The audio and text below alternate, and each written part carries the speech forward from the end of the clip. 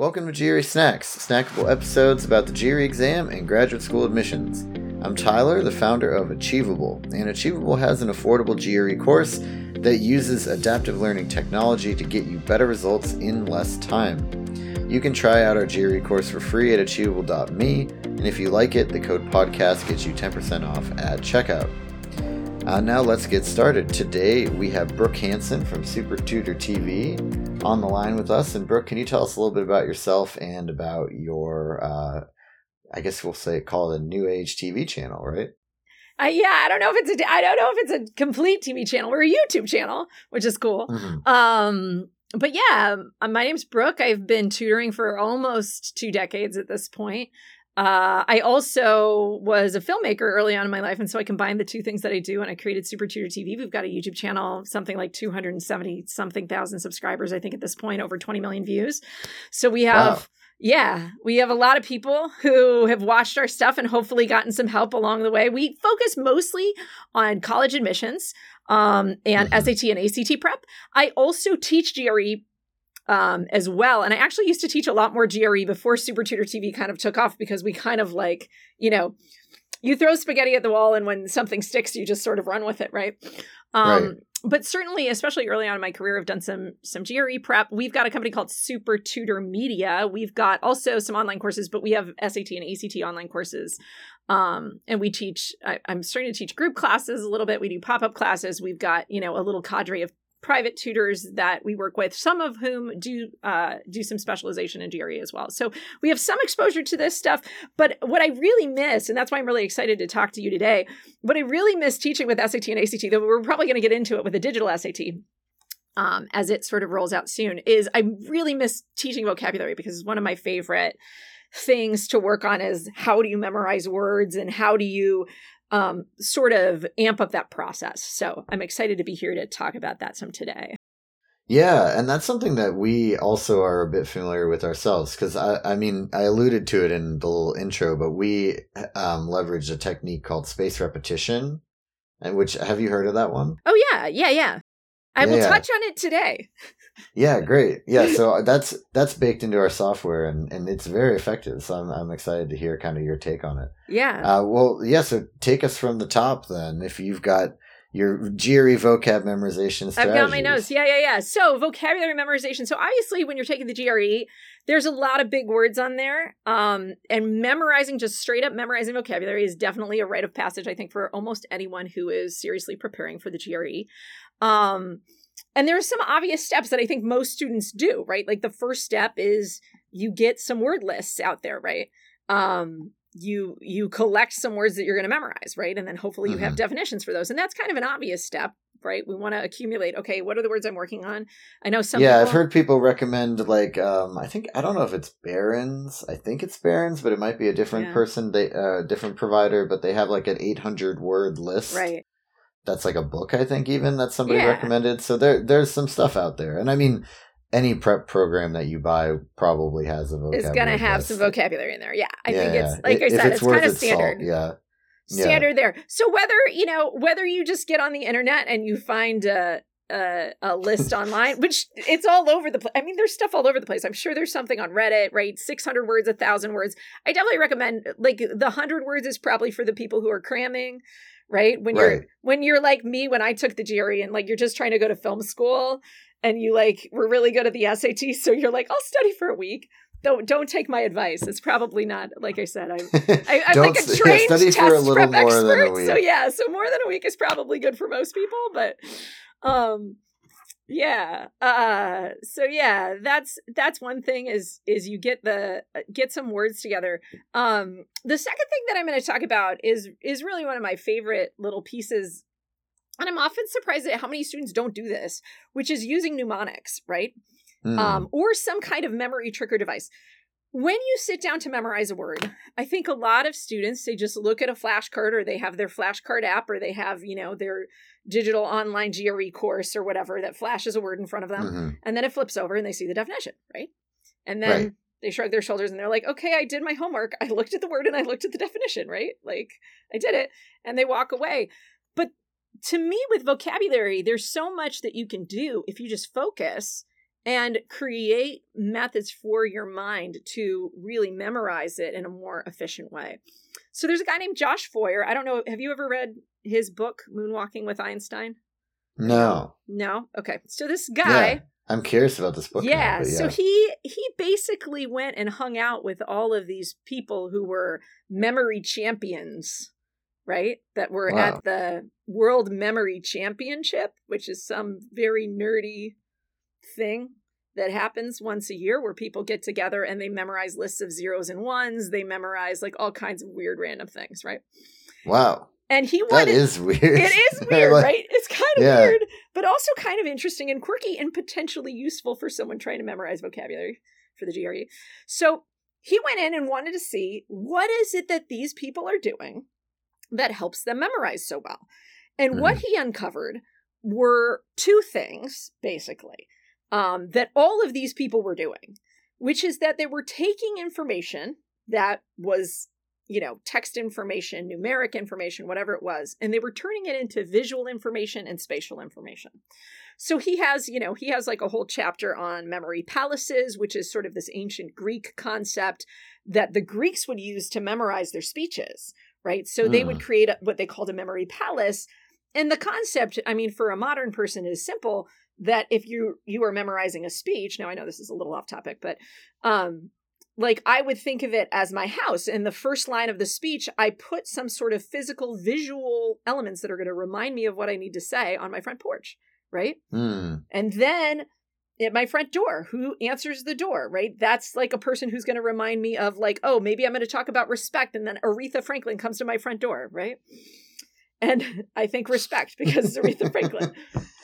And then, right? And then you walk in, and then whatever the next line is, you create some sort of bizarre image that helps remind you of that. And then you walk yourself through your house or whatever, and you create this memory palace that's how you memorize your speech, right? So that's one concept, is this idea of our spatial memories are better than our text memory, right? Like our word memory. And the thing that I always like to ask my students too, when I'm working with them is, especially when I have like little kids and stuff, I'm like, okay, have you been over to a friend's house in the last couple of weeks? Right. And they'll go, yeah. And I say, okay, well, what were the last 3 sentences you said to your friend?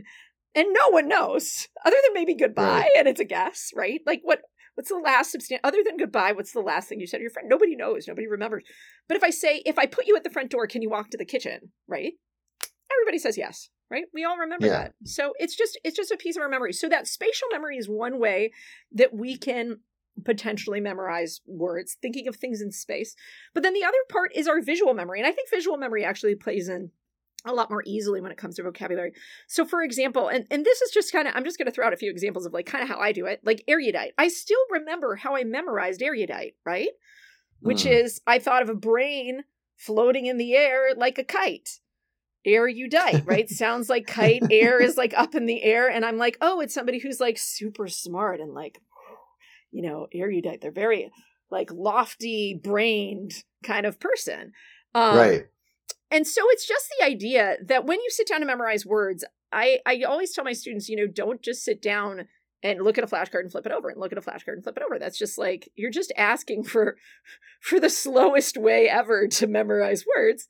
When you can essentially harness the superpower of our minds if you just get into these visual and spatial zones. If you can move the information somewhere else in your brain that is more efficient, you memorize so much faster. So that's that. The other thing that I like to do with my students is we like to break the word into sounds and then into pictures. So like when I have laconic, right, I think of a cone backwards. I think of like a megaphone backwards, right? When you're laconic, you don't say a lot of words. So I think of like a megaphone would be somebody who shouts lots of words. If I turn it around, it's laconic. It's like a cone, right? And maybe a few words dribble out. Right. And I have this whole visual. And what's crazy is I loved vocabulary. I miss the old SAT with like all the vocabulary words. Like I had a shoebox in my closet of flashcards in high school that I would just go through for fun, even when nobody assigned them to me. So this is also like, I feel like this is part of how I got into test prep, and then the SAT changed, and then it changed again, and then it changed again, right? Like it keeps changing, but maybe we'll get back to vocabulary this time with the digital test. So that's basically it. I mean, the other thing too that I do with students is I also try to just create more associations. There have also been psychological papers and things, and I've read snippets of them, probably the watered down version in articles on the internet that are clickbait. But the idea that our minds are associative. So if we are trying to learn something new, if we can attach it to information we already have or we already know, it makes it easier. So I also, ask students to try to think of what does that sound like. So we have like arduous, right? Ard sounds a little like hard. So I think arduous, harduous, right? If it's arduous, it's very laborious and hard, right? And difficult.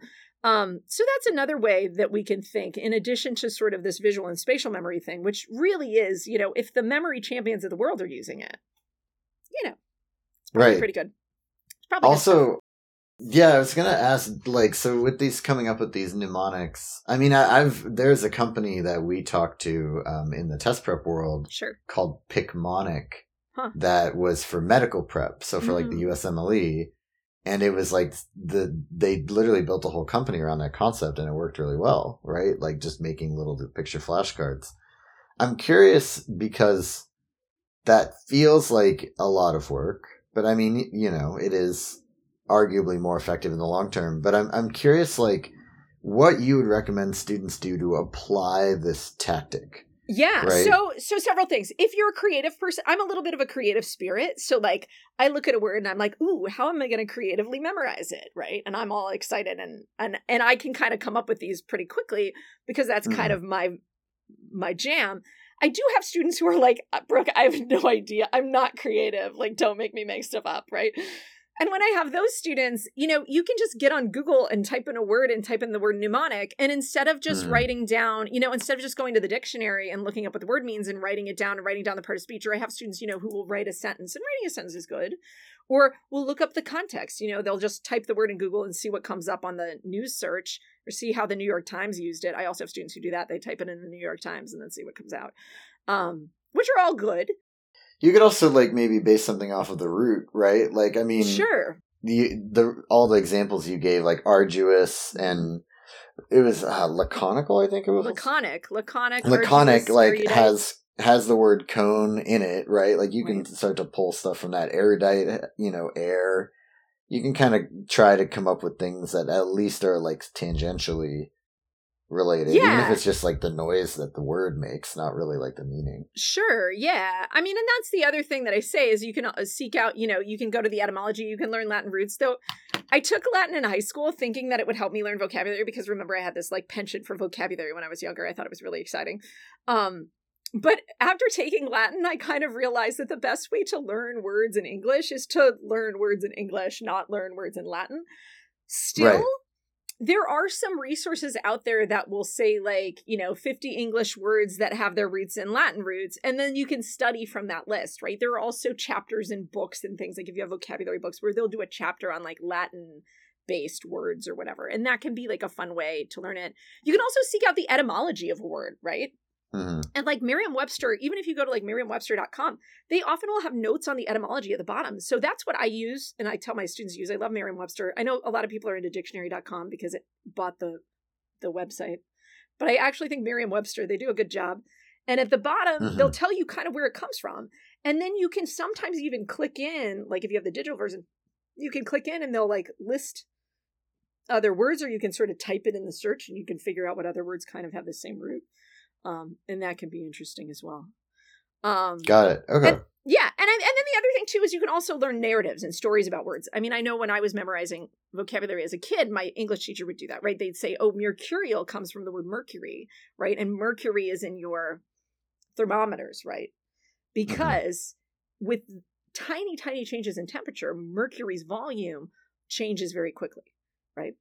So this concept of quickly changing is where mercurial comes from, and you can kind of think through the story behind it. Interesting. There's a lot of these little nuggets. Yeah. So there's good stuff. There. Yeah, and those can be a little harder to come by. That's why I like the mnemonics, because literally you get on the internet, you type in mnemonic, and it's spelled funny, MN, right? So you got to be careful. Yeah. Who is listening in a podcast and is like, what's a mnemonic? I'm sure you'll figure it out eventually. So that, and then, yeah, it's like it's like what, MNUE or something like that. Yeah, or... and I'm like the worst speller ever. Like, thank goodness I know for it's spell check. MNEMONIC. I had to look that up, and that is a tough one. I bet the spelling bee people check that before they go on stage. I was never one of those B stars. So two more things, and we're going to get to spaced repetition. The next tip that I have is to get tactile. When sort of the world discovered digital flashcards, what's the really popular one? Do you know the one that I'm talking about? Quizlet. Yeah, that's the one that everyone loves, right? Quizlet. When Quizlet popped on the scene big time, I remember my students' vocabulary scores like dropped. Oh, wow. Because I told them all to start using Quizlet. And I didn't realize that when you use Quizlet, it's less tactile. And there's something, I think, about just writing things down that, like, helps your like brain. Writing things down, like, physically? Yeah. That when you physically write something down and you look at it and it's tactile and it's paper, that there's some sort of deeper learning potentially that goes on. So maybe it's just a hunch. There are some studies that have come out of, like, University of San Diego about like reading on a screen versus reading from paper, and that students do slightly better. You know, it's not, I don't know how overarchingly empirical the evidence is, but there are some studies that say maybe 10 to 20% advantage on paper versus. So I'm a little bit old school. I like to do physical flashcards, and I'm not saying you can't do the digital resources too. I know everybody's on the go. You're on your phone, you're on your computer, like, cool. But I also think there's some merit, especially in those words that you get stuck on. And that brings me to the next thing that I like to do, which is spaced repetition. And I like to physically have like flashcards you made yourself. And then we have piles, right? We have words I know. Oh, wow. Words I kind of know. That's a lot of work, right? Yeah. It seems like a lot of work. Words you know, words you kind of know. Yeah. Words you kind of know, and then words you don't know. Right? Got it. And obviously the words you don't know, you're doing more frequently. The words you kind of know, you check in every day or so as you study. And the words you know, every once in a while you go back and make sure you don't need to move one over and do a different pile. And there was some German guy or something, I think, who used to have like 5 piles, which to me is like, I can't handle it. Yeah, no, that's it's either Ebbinghaus or, no, it's Leitner. Leitner, that's what it is. Leitner. Yeah, so the Leitner system is actually the most common system when it comes to applying it to digital. Right. It's like, and we don't have piles because we basically just have like sort of a stratified 0 to 100 scale. But, the 5 piles is like how we explain it to people. Right. Actually. The 5 piles. Right. Yeah. That's interesting. Yeah. So spaced repetition is kind of hard to do manually though, right? Like, do you try to keep track of like how long it's been? So no, not necessarily. I mean, so it's more conceptual, like, and like Pimsleur, right? Pimsleur is like the big spaced repetition guy from years and years ago. Yes. Yeah. That did a study, and they had different intervals. They had 5 seconds, 25 seconds, 2 minutes, 10 minutes, an hour, 5 hours, a day, 5 days, 25 days, 4 months, and 2 years. 2 years. I don't know who's doing a study at 2 years. It's crazy. Whatever. But the point is that there's all these different increments, and they did some studies to try to see like, what if we do 5 seconds and then we do 5 minutes? They found that like the particular increments were not as influential as just making sure you space it out, right? Yeah. Spacing it out is the most important. The spacing it out is the most important part. So I think it just comes down to the idea, and like my son actually is in a Mandarin immersion elementary school right now. Oh, wow. Yeah, so he has like a lot of words, and like he's coming in, like I explained, like all my students who like look at a word and then they look at the back of the flashcard and they're like, I did my work, right? Like my son is like, I watched the cartoon with the 5 Chinese words, like I'm done. And I'm like, no, you're not, right? Yeah. That's the problem with having a mom as a tutor. But yeah, I think you just think of it as like, okay, I have a goal. Like my goal is always 5 times, at least, right? Because you need at least 5 times to learn a word. And then I just say, okay, I've got to get to this 5 times. And you just space it out. And sometimes you do it. How much time do you have today? Like in my, I don't know pile, I'm going through the pile. And then 1 minute later, I'm going through it again, right? Then I go and do other work. Then I come back to the vocabulary a half hour later, right? Okay, now I've gotten it twice. Tomorrow, we're going to try it again, right? So it's not That's so interesting. Huh? Yeah, it's not as AI as yours, probably, but. Yeah, ours is a little different because we're trying to hit. There is, according to, I believe it's one of the people that we've already mentioned, or it's Right. maybe a guy named Ebbinghaus, but Okay. there's apparently kind of a sweet spot on Yes. the when. Yes. So it's like if then the rough idea is like if you are 80, 85% likely to remember it, Right. 15, 20% likely to forget it. Right. And we ask you to do the flashcard then, you will actually see, 2 to 4 times the memory retention than if you had like a 95% chance to remember it and then you remembered it really easily. And so it's a really interesting like trade-off between like how likely are you to remember this with how much benefit will you get if you are successful? Right? Because obviously if you're like, 20% likely to remember it and you do, that's very memorable but very unlikely, right? So you have to kind of hit like the sweet spot. Yeah. So we're trying to do that and like do that with the timing. Right. So that's how we organize it. It's pretty interesting though, because I think that frankly, like just doing what you're doing is also probably capturing a lot of the benefit. It works. Yeah. Yeah. Because and it's very focused on just like the key thing that students don't do that they really need to do is like just sort your list. Yeah. You have things you don't know. Yeah. Things you do know, and then stuff that you kind of know. Yeah. And like just doing that by itself is really, really important, and you don't need, Achievable or fancy software to do it. Yeah. $1 pack of index cards, man. Exactly. And then there's a store index card pack, yeah. And then there's a free there is a free thing online that I would recommend over Quizlet called Anki, Anki. It's anki.org. And they let you make your own flashcards. They're digital, so it's not tactile, unfortunately. But they let you make your own flashcards, and then it does a lot of that spaced repetition, scheduling, and math stuff for you. So it's like Quizlet is really nice for a lot of things, but they don't have this like scheduling algorithm anywhere, as far as I could tell. No. I mean, and they're so big, like they don't have to do any. This is always what right. happens. They don't when have anybody they but don't have floats, to do it. and they're the biggest. They can just be like, we're flashcards, and everyone uses us. Right. And that's that. Yeah. And I also think this kind of level of granularity with like the spaced repetition and stuff, like, and the optimization, it's cool and it's good. But I think so many students, just to find 5 minutes to go over the cards is hard enough. This is also why I love the tactile. It's like you sit them down, you're eating cereal, you like got them, you stick them next to your bed. Yeah. You stick them all over while you're brushing your teeth. You've got them up and you don't need the like phone, right? Right. And I think it also, the other thing that I think is really important with memorizing vocabulary is it requires focus. Right. And I think doing the physical flashcards will force you to focus. Yes. I think that if you're sitting there doing your flashcards on your phone or on your computer and you've got another window open, or you've got like some like, a podcast that you're listening to at the same time, like you probably shouldn't. You should probably be focused on what you're memorizing. Right. And maybe that's part of, and that really could be the real world part of it. Why, when I told my students to do it on their phones, like, they're young people.